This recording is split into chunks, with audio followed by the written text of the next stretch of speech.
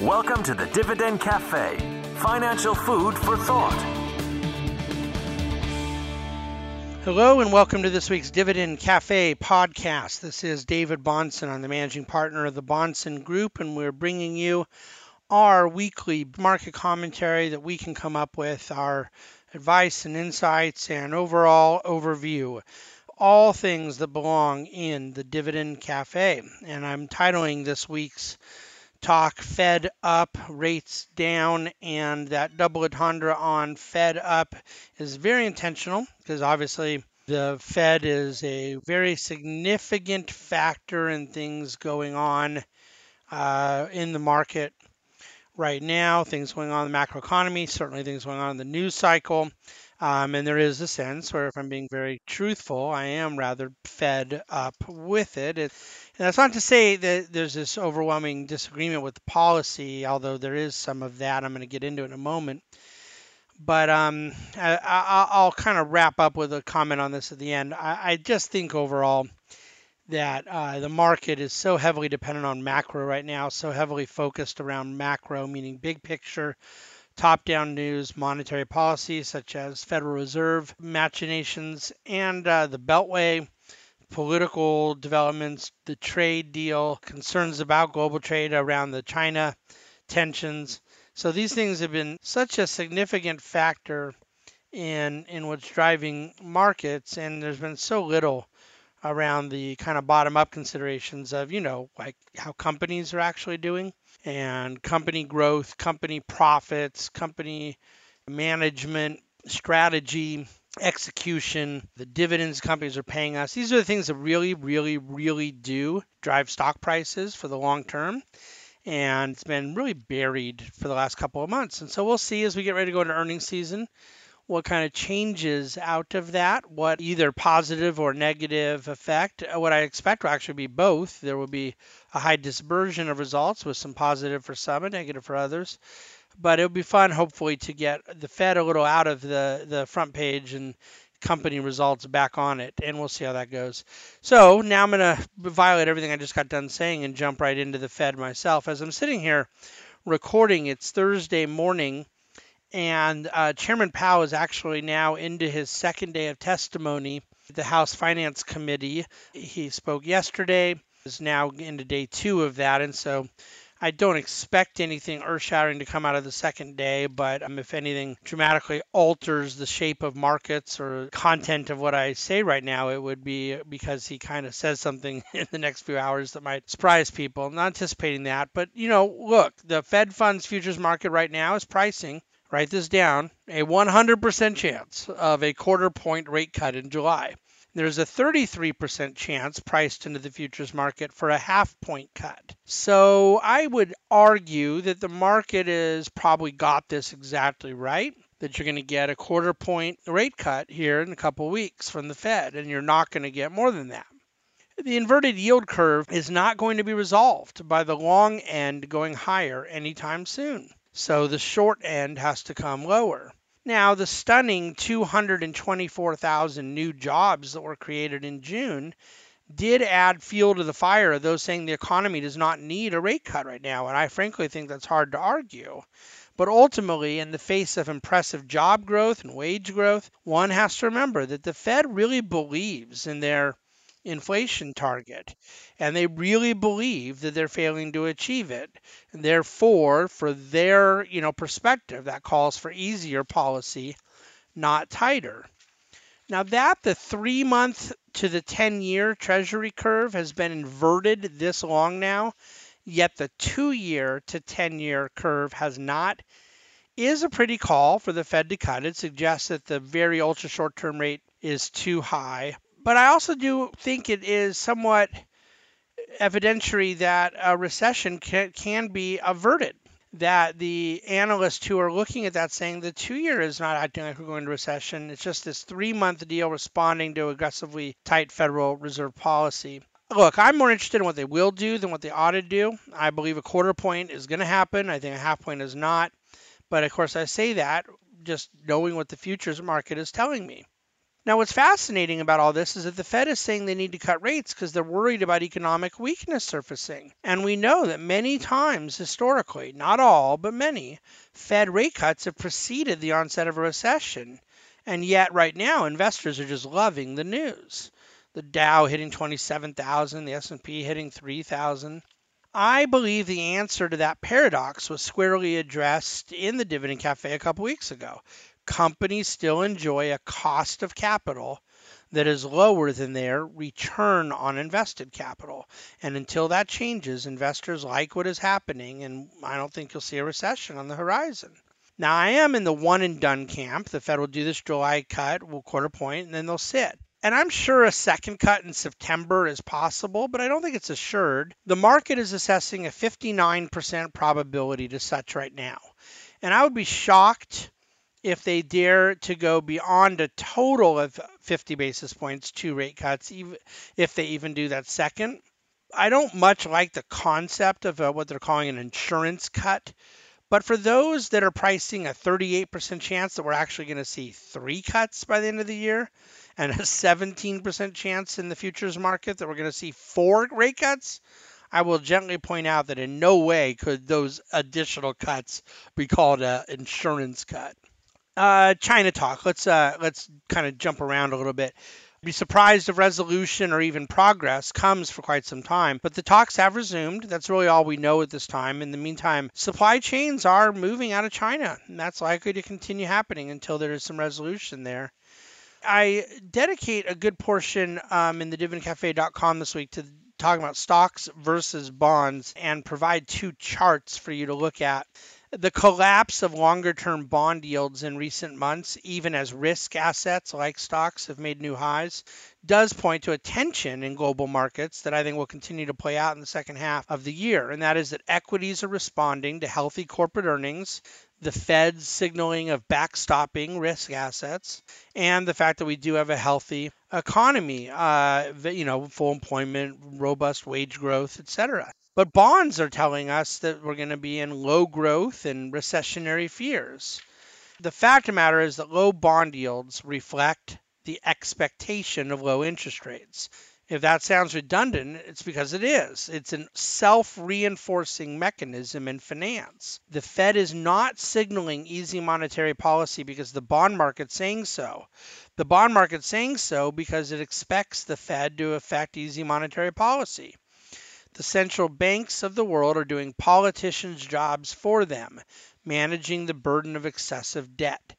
And the bond market does not believe these central banks have any gumption to buck that trend. So this leads to growing valuations for risk assets and bond yields that necessarily reflect that reality. Now, am I worried? Well, there's a general unspoken sensation out there that a debt bomb is lingering over our economy and that one day it will explode and ruin the world. Those of us who do not believe the ending to the debt saga is going to be a certain explosive moment filled with cats and dogs raining from the sky are often accused of being complacent about debt issues that hang over the economy. When in fact, I gotta say, I feel the more rational, thoughtful school of thought here is more pessimistic than the doom and gloomers. Now, let me explain that. There's a sensationalistic response to the debt crisis that lacks a real rooted view in reality of how these things play out. Believing that the debt to GDP ratio of our country will lead to long-term contraction and economic growth is not an apathetic view, it's a horrific one. Economies have always contended with cyclical woes, but this is a structural one that policymakers have thus far shown no aptitude for dealing with. In fact, Keynesian orthodoxy being what it is, policymakers tend to try to treat the low growth ailment caused by excessive debt with more debt. They have us in a negative feedback loop and seem utterly oblivious to the issue at hand.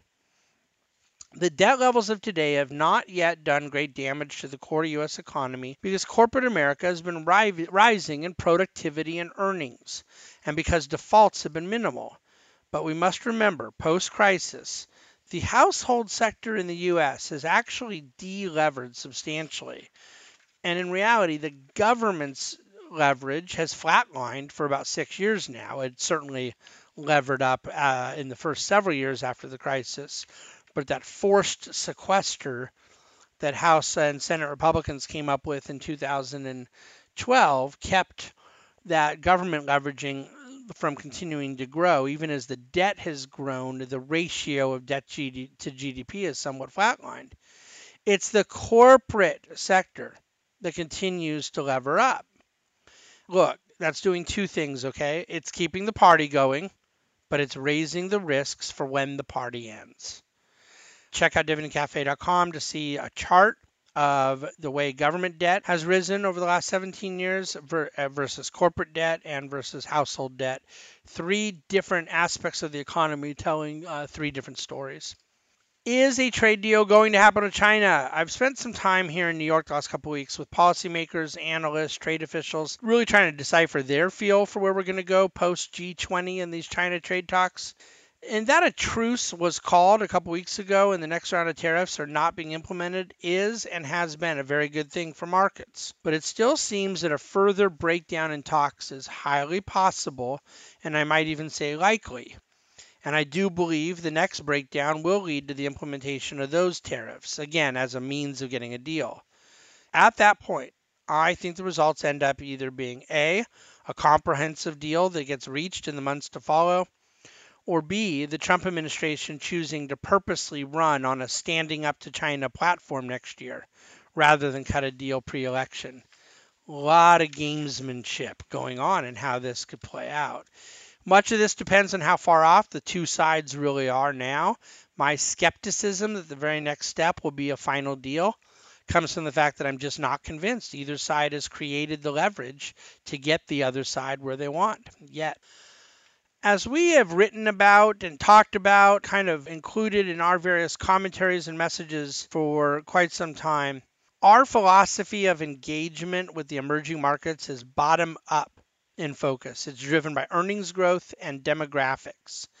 So that said, three things need to be said in this present environment. One, oil prices have stabilized and even dropped a bit, and virtually every emerging markets nation is an importer of oil, meaning this is good. Two, lower interest rates in the U.S. and easier monetary policy reverse the concerns about tightening dollar liquidity, a major relief to the risk environment for emerging markets. Three, the dollar is stuck between a rock and a hard place. And this is quite correlated to the second point about interest rates. The dollar did finally soften a bit, which helped emerging markets last month, but since then the dollar's retraced some of that move. It's anyone's guess right now, but few believe that a systematic and clear move higher, meaningfully higher that is, in the US dollar is fundamentally likely at this level. All that to say, there may be a macro backdrop that suits the bottom-up story of emerging markets investors quite well in the months and quarters ahead. The case for not buying the cool tech craze of this decade, I'm absolutely amazed by the lessons of market history. Like the predominance of energy production companies as market leaders in 1980, they did not last as such until 1990, to put it mildly. In 1990, the majority of global leadership stocks were Japanese, a trend that didn't last for 2 years, let alone 10 years. In 2000, it was a fool's errand to bet against technology, telecom, media. Many of those leadership names did not even survive the decade, let alone stay atop the world. In 2010, China was back atop the world. Commodity names were believed to be the story for the next decade, as reflation was the predominant theme coming out of the financial crisis. That has not gone so well, certainly not sustained as a top performer. So now we sit here with mega cap tech names atop the world. Do I believe that they will stay atop the world for the next decade? I'd have to despise history to believe such. A fiscal savior. All politics notwithstanding, there's an increasing school of thought, particularly in this year's Democratic primary, that one resolution for our fiscal challenges as a country may be in simply raising taxes on high earners.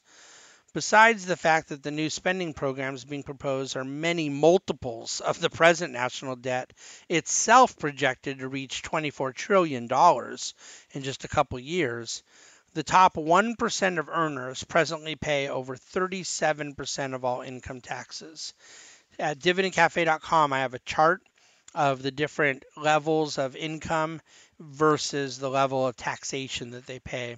Speaking of accurately describing the tax picture, in 2017, the year before tax reform was passed, a grand total of $155 billion had been repatriated by U.S. companies, bringing offshore profits back into America. Well, in 2018, $800 billion was repatriated. But for quarter one of 2019 alone, the figure was just over 100 billion. It's expected to reach 400 to 500 billion. With $1 trillion having come back to the United States and another trillion still out there, repatriation has got to be considered one of the more stimulative elements of the tax reform bill. A couple comments on dividend growth, and then I'll close out this week's podcast. 83% of the companies in the S&P 500 pay some dividend, though it is a paltry dividend for a large percentage of those. Only 68% of mid-cap companies pay a dividend and 52% of small cap. And then those are even more paltry for a lot of the companies. But there were 62 dividends across the broad market were cut or suspended in the second quarter. Last year, we saw in the second quarter $13 billion paid out from public companies in dividends, where this year the number was all the way down to $8.4 billion. The point I want to make is that dividend growth cannot be managed passively. Now, of course, you could say I'm talking my own book here, because I am. I mean, we manage dividend growth stocks actively. But my point is to use data to empirically substantiate that dividend growth cannot be indexed. It requires an active approach to consistently assess dividend sustainability and the outlook for dividend growth. And the testimony of history is clear here, this most recent quarter, but the decades before it as well. All right, we're keeping an eye on the president's nominees to the Federal Reserve Board, Judy Shelton and Christopher Waller, both of which I think are likely to get named. Shelton in particular is an advocate for rules-based monetary policy. They're saying a number of things about it in the press are not totally accurate, but either way, I think these are better selections than the last couple and more likely to get through. Chart of the week this week, a little refresher on intra-year market volatility. I'll make you look at it if you want to see it. But I'm going to leave it there, like I talked about. Looking forward to getting the Fed out of our, top stories and into the individual stocks that actually make up the stock market. In the meantime, reach out with any questions anytime. We would greatly appreciate it if you'd give us a 5-star review on iTunes, if you'd subscribe in your player, whether it's Stitcher or Spotify or Apple, whatever you listen to. It helps us, and we'll get to you more frequently. Our podcast, feel free to share it with anyone you would like. And then most importantly, reach out directly to me, the Chief Investment Officer of the Bahnsen Group, with any questions you have anytime. We love interacting with you. Thank you for listening to the Dividend Cafe.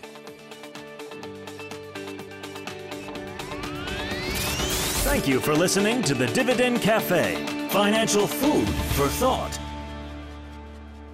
The Bahnsen Group is registered with Hightower Securities LLC, member of FINRA and SIPC, and with Hightower Advisors LLC, a registered investment advisor of the SEC. Securities are offered through Hightower Securities LLC. Advisory services are offered through Hightower Advisors LLC. This is not an offer to buy or sell securities. No investment process is free of risk, and there is no guarantee that the investment process or the investment opportunities referenced herein will be profitable. Past performance is not indicative of current or future performance. Is not a guarantee. The investment opportunities referenced herein may not be suitable for all investors. All data and information referenced herein are from sources believed to be reliable. Any opinion, news, research, analyses, prices, or other information contained in this research is provided as general market commentary. It does not constitute investment advice. The team at Hightower should not be in any way liable for claims and make no express or implied representations or warranties as to the accuracy or completeness of the data and other information, or for statements or errors contained in or omissions from the obtained data and information referenced herein. The data and information are provided as of the date referenced. Such data and information are subject to change without notice. This document was created for informational purposes only. The opinions expressed are solely those of the team and do not represent those of Hightower Advisors LLC or any of its affiliates.